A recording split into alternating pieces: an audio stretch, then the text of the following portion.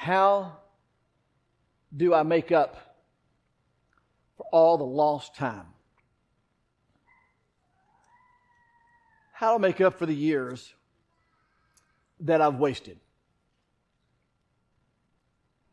And there's a song that we don't sing. I don't think it's in our hymnals or even in the supplemental, entitled Wasted Years. Wasted years, wasted years, oh how foolish. How I walked on in darkness and in fears. How many times have any one of us felt that same way? How many times we've walked in darkness and in fear? In Hebrews the 6th chapter, in verse 4, it says, "For it's impossible for those who were once enlightened and have tasted the heavenly gift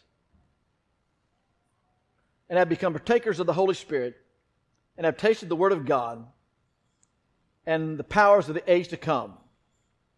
He says, if they fall away, to renew them again to repentance. But the question I want to ask is this: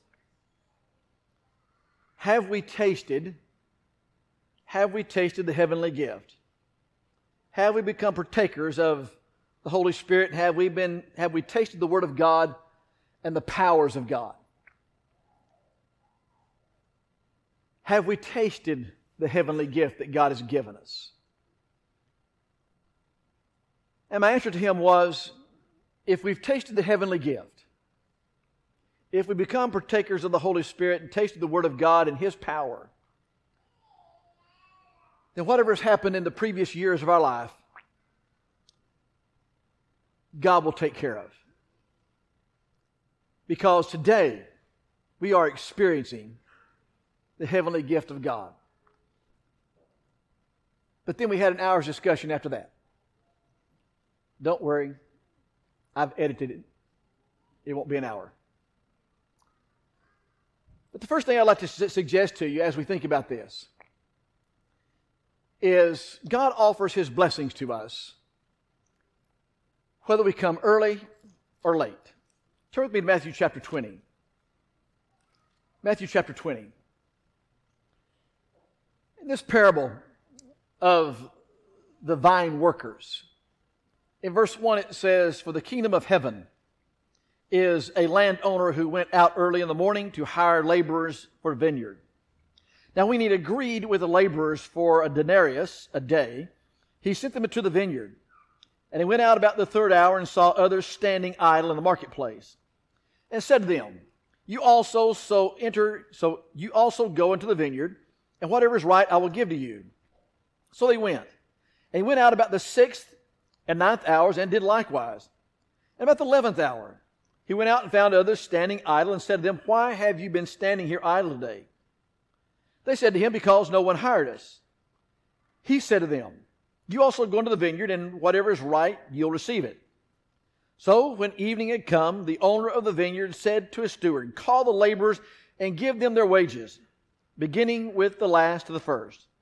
And when those came who were hired about the 11th hour, they each received a denarius. And when the first came, they supposed that they would have received more, and they likewise received each a denarius. And when they received it, they complained against the landowner. And this is what they said. These last men have worked only an hour, and you've made them equal to us, who have borne the burden and the heat of the day. But he answered one of them and said, Friend, I'm doing you no wrong.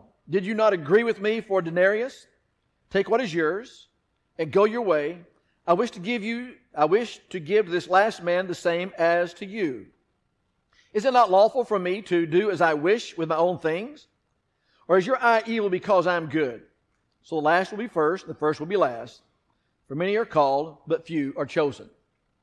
I think the point of that parable is that here you have these people that come early in the morning that begin to work, as the Lord said. And they're offered a particular wage or compensation. Then you have those that come the last 30 minutes of the day, and they're also offered a wage and compensation.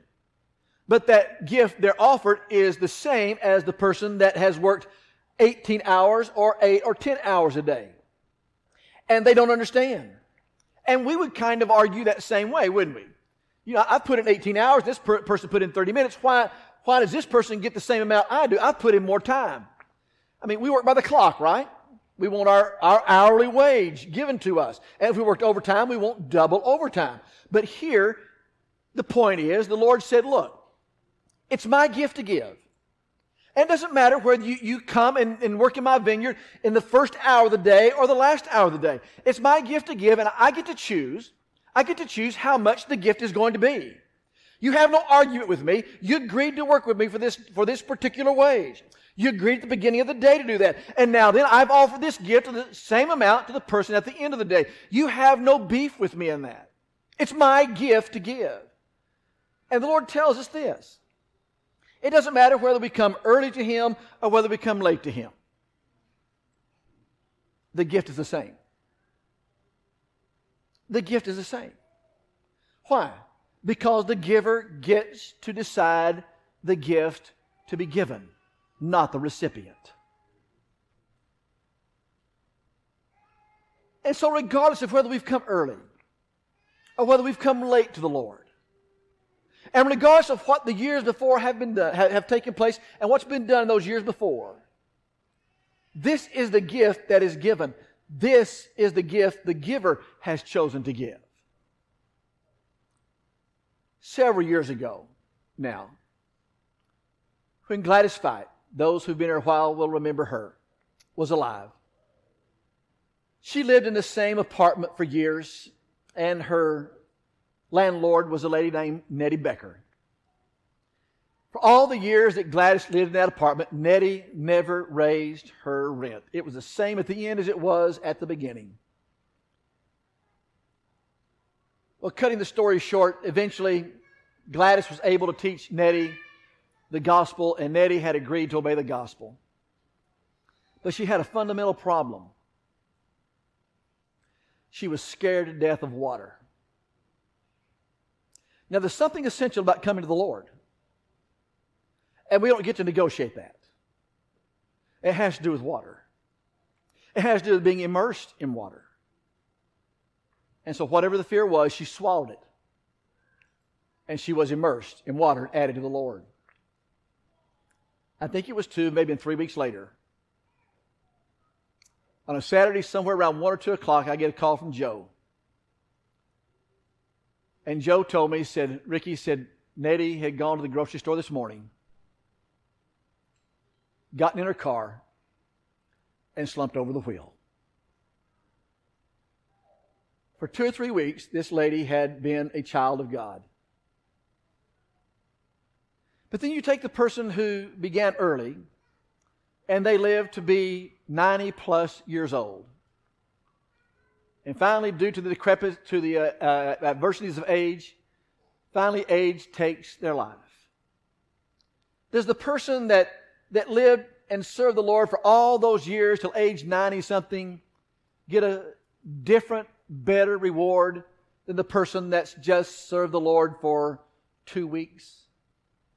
No, the Lord says, you get the same gift. Nettie received the same gift as the person that had received the Lord up into in their 90s and died in their sleep. They received the same gift, whether early in the day or late in the day. You see, here I think is the valid point. It's not where we begin or when we begin. It's who we are and what we are at the end. Do you remember that Pharisee of Pharisees named Saul of Tarsus? When you read his story, Saul of Tarsus was not what we would call a rebel, in the sense that he was rebelling against God. In all good conscience, he will say, I thought it my responsibility to find those of the way and to persecute them because they were living contrary to the law. And he had a fervency for the law. In fact, he will say, concerning the law, I was blameless. He did not know who Jesus was. His fervor was intense until that not fateful day, but blessed day, on the way to Damascus, the Lord appeared to him and told him to go into town, and there would be one named Ananias who would come and would teach him more perfectly of the way. And Ananias taught him and was baptized, and God said of him, of Saul of Tarsus, I have many things for him to do, appear to kings and queens and to the Gentiles.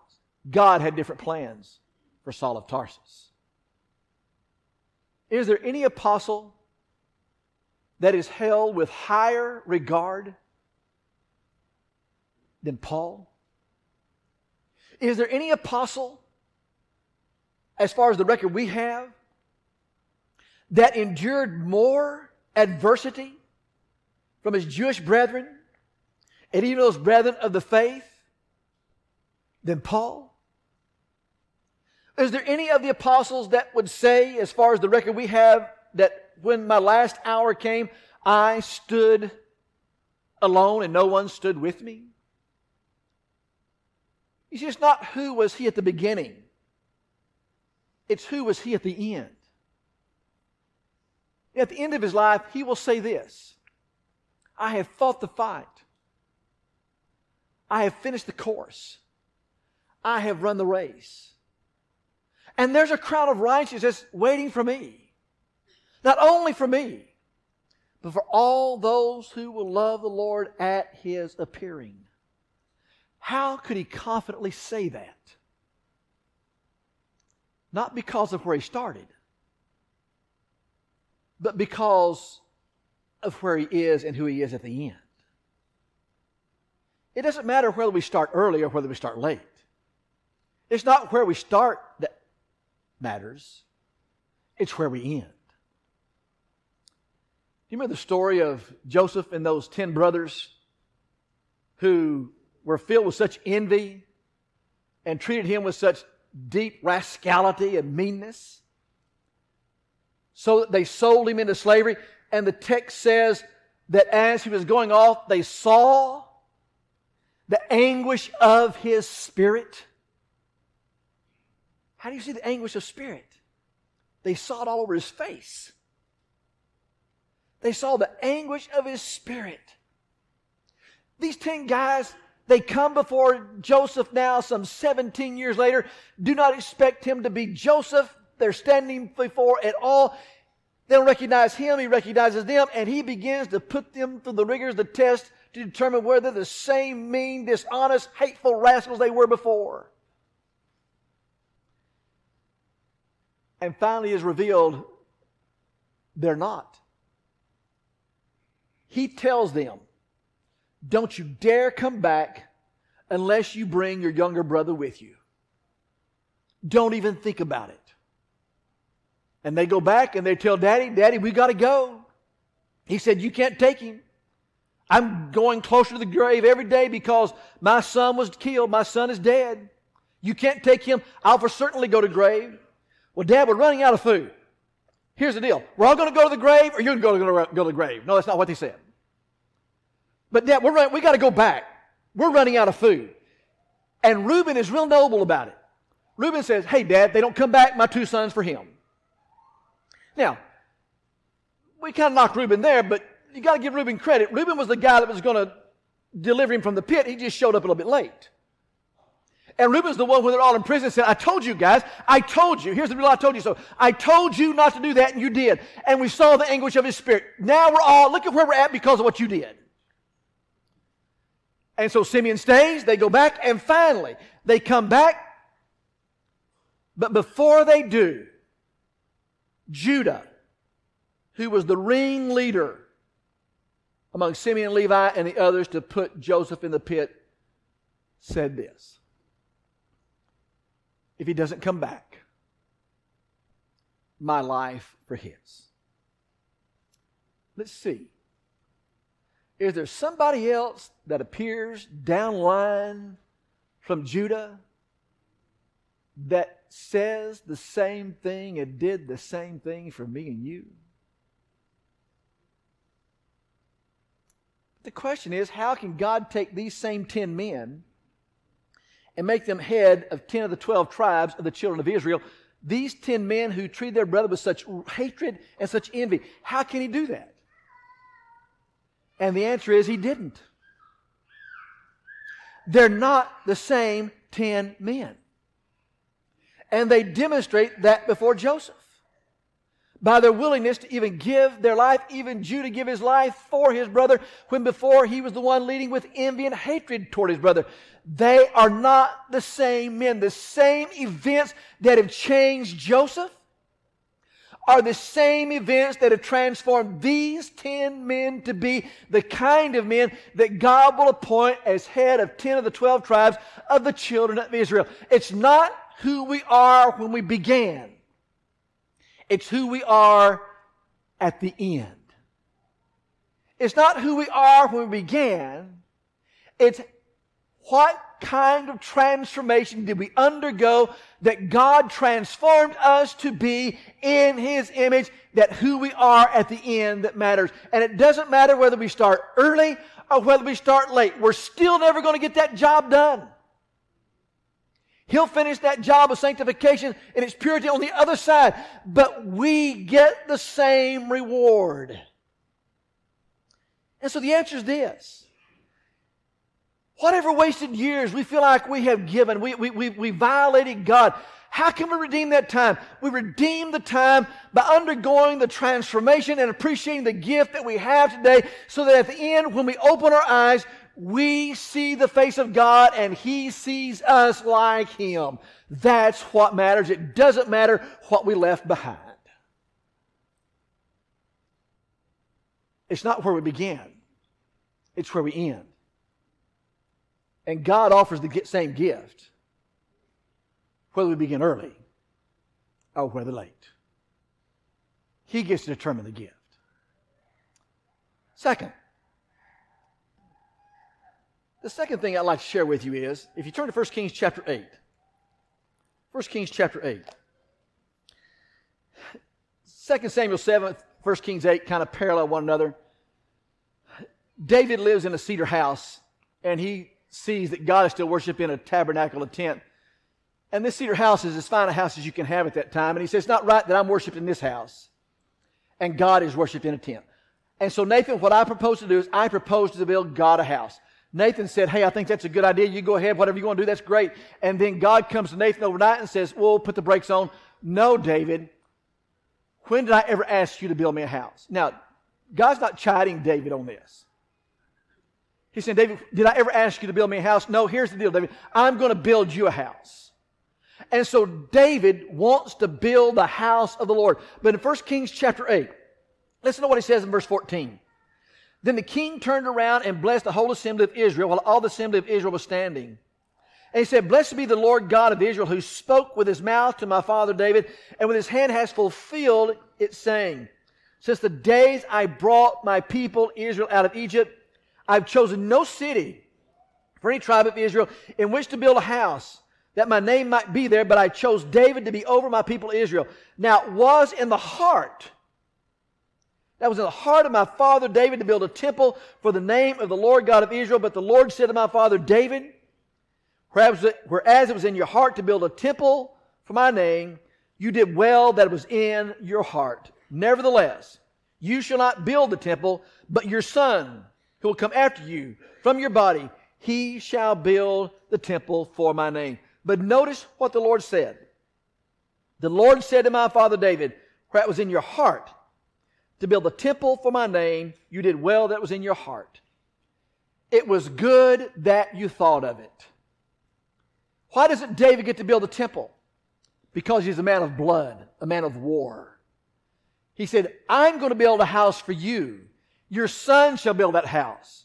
But David, it's good that you thought of it. Now, when Solomon builds the house, and God looks at David and Solomon, they stand the same. But David didn't get to build the house. How can David stand the same as Solomon? Because when God looks at the heart, God sees the heart that was willing to do, he was just restricted from doing. And when God sees the heart of Solomon and the heart of David, they're measured the same. You see, there's no greater recommendation of man to God than his heart. That's why Solomon will say, keep your heart with all diligence, for out of it are the issues of life. We'll be no better, we'll be no greater than our heart. Our heart is our recommendation to God. And when God looks at David and Solomon, He sees them the same because of their heart. Turn to 2 Corinthians chapter 8 now. 2 Corinthians chapter 8. With that thought in mind, and look at 2 Corinthians chapter 8.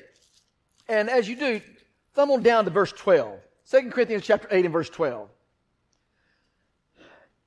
You'll recall in the first part of this chapter that Paul is speaking to the Corinthians, and he's using these Macedonians that he's already spoken to about the gift that the Corinthians are kind of stuck on, and they a year before had offered to give, but now they've been sitting on it for a while. Now Paul's trying to move them. So he uses the Macedonians as an illustration. And the key to the Macedonian giving is they'd first given themselves. But notice what he says in verse 12. For if there's first a willing mind, it's accepted according to what one has, and not according to what one does not have. When you looked at the gift of the Macedonians, he said, I bear record, yea, to their power they were willing to give, and beyond their power they were willing to give. He doesn't say they gave beyond what they could give. You can't jump higher than you can jump. Don't worry about giving so much you're going to go broke. You're not going to be able to give more than you can give. But he said when you look at their power, they had the willingness to give more than they could give. Now, when God looks at the Macedonians and God looks at the Corinthians, it's not the dollar amount by which God measures. When God looks at the Macedonians and God looks at the Corinthians, they stand level. Why? Because of the heart. He said, if a person is willing, it's accounted to what he has, not what he has not. The recommendation before God is our heart.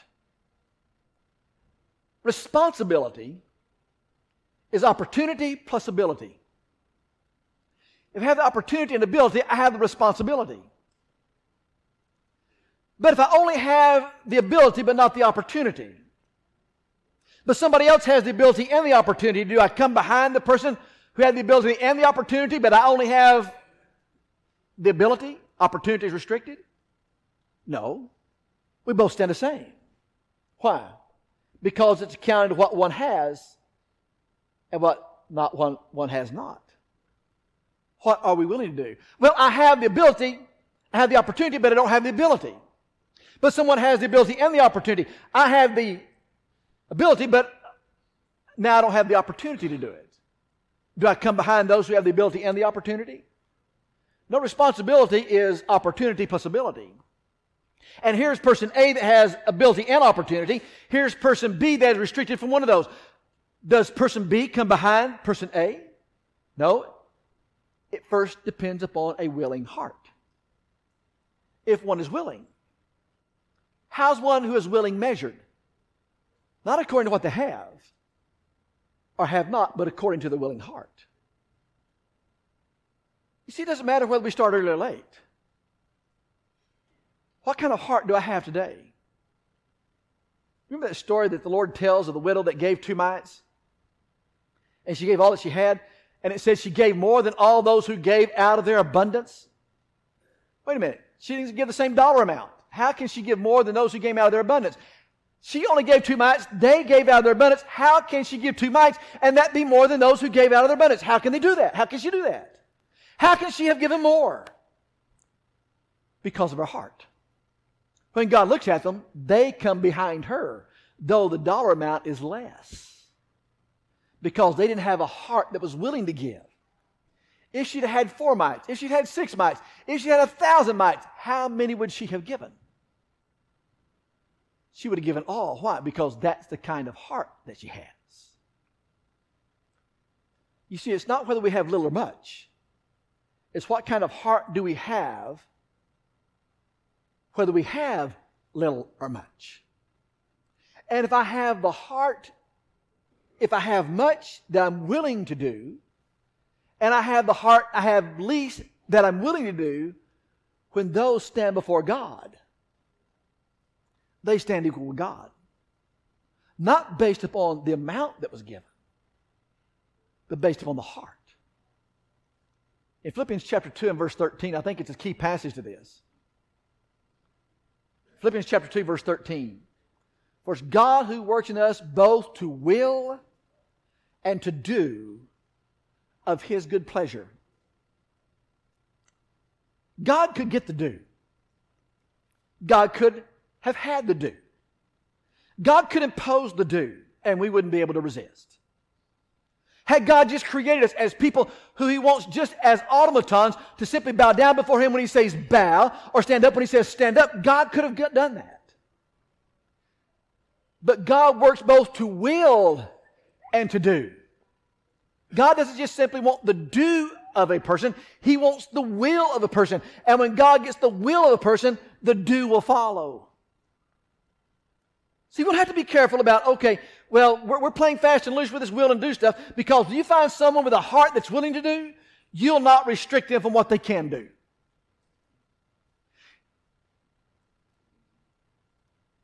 Here's a person that is lost, and they have a will to be saved because of the grace of God. What are they going to do? They're going to do all they can to please God. It's not a matter of whether they're going to be baptized. It's a matter of how soon can I be baptized. But if here's a person who doesn't have the will, and all they do is fight about the action, then the action all day long is not going to cleanse them. Why? Because the will to do is not there. It's God who works both to will and to do of His good pleasure. It's not how much I put in the plate versus how much you put in the plate. It's not how many I teach versus how many you teach. It's not how many I serve versus how many you serve.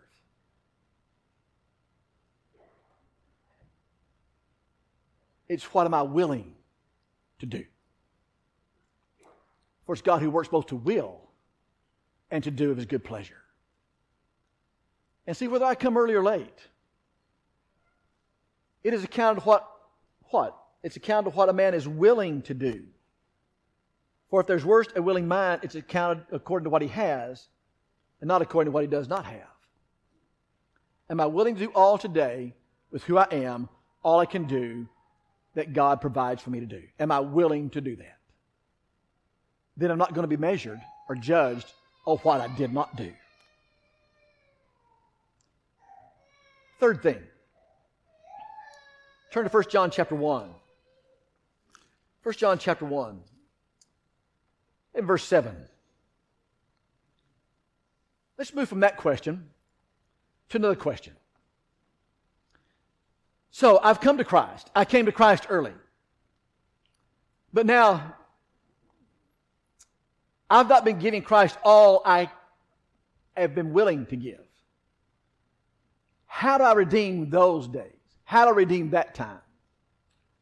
I'm not talking about the person now who's has felt like they wasted years in darkness and fears, but now the person who's come to Christ, and now, after having come to Christ, have wasted their life in darkness and fears. Now, what about that person? Well, John will say in 1 John chapter 1 and verse 7, if we walk in the light as He is in the light, the blood of Jesus Christ cleanses us from all sin. That's not automatic, because He will go on to say, if we confess our sins, verse 9, He's faithful and just to forgive us our sins and to cleanse us from all of our unrighteousness. If we say we have not sinned, we make Him a liar, and His word not in us. My little children, these things I write to you, so that you may not sin. But if anyone sins, we have an advocate with the Father, Jesus Christ the righteous, and He Himself is the propitiation for our sins, not only for our sins, but for the sins of the world. So as I have this penitent attitude, I have this attitude that is willing to confess all the sins I know, and if I know more, I'll confess more. My attitude is a penitent attitude to make myself right with God, and God, please cleanse me from my iniquity. And I bring that kind of heart to God. Then what about the blood of Christ now? He says, if we walk in the light, as He is in the light, the blood of Christ cleanses, and that's a present tense, continues to cleanse us of our sins. As we walk, continue to walk. As we confess, continue to confess. His blood continues to forgive us. His blood continues to cleanse us, and He continues to forgive us. So even after having come to Christ, if I feel like I have wasted some time, the blood of Christ still cleanses and enables God to forgive. There's still grace for that person too. Not because of what they do, but because of the kind of heart they have, because they've come penitently, confessing their negligence to God and say, God, I have not been faithful to you as I ought. Now, God, I want to be more diligent serving you. Now, what about me? What about those years? And He will say, what years? Because the only years I know are these years. I have cleansed you. You see, the question for both those sets, whether the person has not come to the Lord or whether the person has come to the Lord, is what am I doing today, now, with the gift God has given me? What am I doing today with the gift that God has given me? What am I willing to do today? I may be restricted in opportunity and ability, but what am I willing to do? Am I willing to give God all I can give? In Romans chapter 8, in verse 16, I think there's a beautiful picture that's painted here. In Romans chapter 8, in verse 16.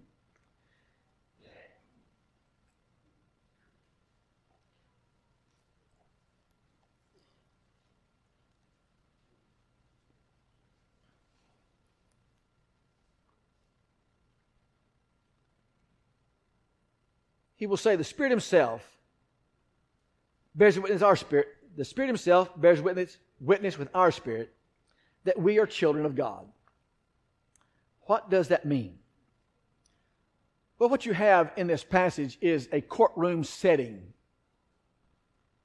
in which you have someone that is accused, and you have someone that is, you have the prosecutor and you have the accused. And so both are in the courtroom, and the prosecutor has the witness on the stand. And the prosecutor asks the witness, do you see the person alleged to have committed this crime in this courtroom? And the witness says yes. And the prosecutor says, would you please point him or her out? And the witness says, right there. There he is. And then the prosecutor has a picture and takes the picture to the person on the witness stand and says, do you see the picture? Do you see this person in this picture in this courtroom?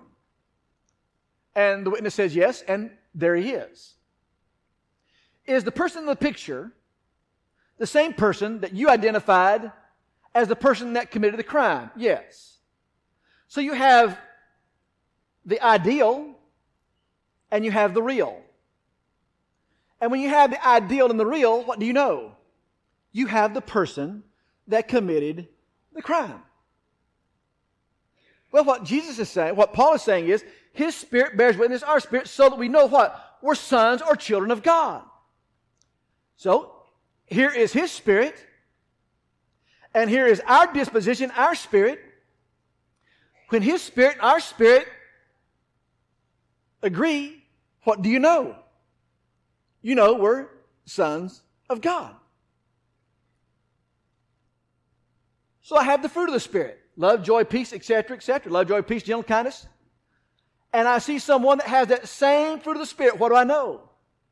His Spirit, my spirit, bear witness with one another. And what do we know? We're sons of God.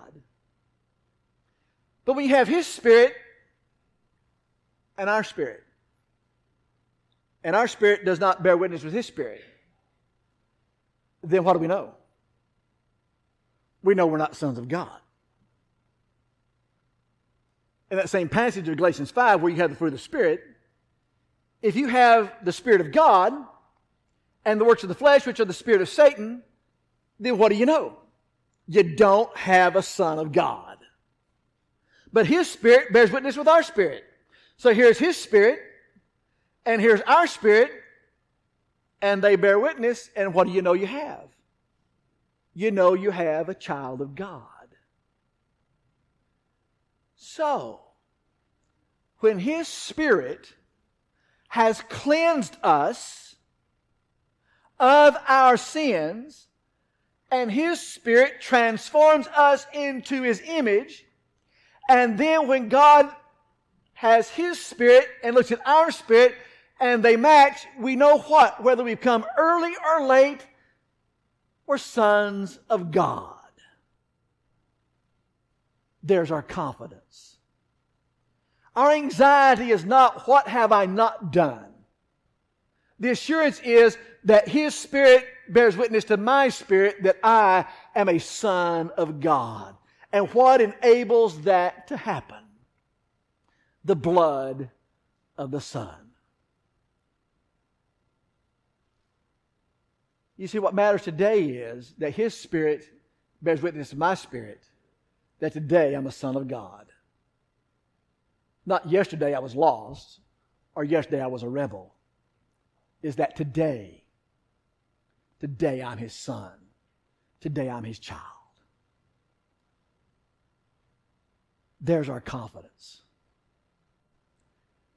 Well, but you know, we have a lot of thous and thou shalt in that book. Although we couldn't carry the book if all the thous and thou shalt nots were explicitly mentioned. Do the thous and thou shalt nots mean anything? Absolutely. If you love me, you keep my commandments. Is it essential to obey the commandment of God? Absolutely. Is there a single commandment of God we can cherry pick and say, I'm not going to do this one? No. But what are people who are willing to do? People who are willing to do, obey. And so people who are willing to do, it's not a matter of, have I kept all the thous and thou shalt nots? The question is, people who are willing, obey, and am I willing to do according to His good pleasure and obey all that I'm able to obey? See, when you get people who are willing, the thous and thou shalt nots take care of themselves. They axiomatically follow, because that's the kind of heart the person has. So the question today is this: not have I wasted years, but am I willing today to obey Him? Because it's He who works both to will and to do of His good pleasure. There's our confidence, folks. Our heart recommends us to God. Will we come early or late? And if we've come and we've fallen away, it is still our heart that recommends us to God. And it is still His blood that cleanses us of our sins. There's no sin so ugly, so great, so despicable, that God's grace will not and cannot cleanse. However dark we may have thought we were, when the light of the sun has shone on our hearts, then the light of the sun will be seen in our life. Am I willing today to obey Him? If that need is to have your sins washed away, then are you willing to do that? If that need is to be restored to the Lord in some way, are you willing to do that? Do you just simply need to go in your closet and have a conversation with God? Then whatever we can do, you come while we stand and while we sing. Thank you for connecting with us this morning. We're so thankful that you were able to do that. If you have questions, we'd love to have the opportunity to talk to you. You can contact us at www.thebibleway.com or questions@thebibleway.com. questions@thebibleway.com. We'd love to have you in person. Come if you can. But thank you for connecting with us.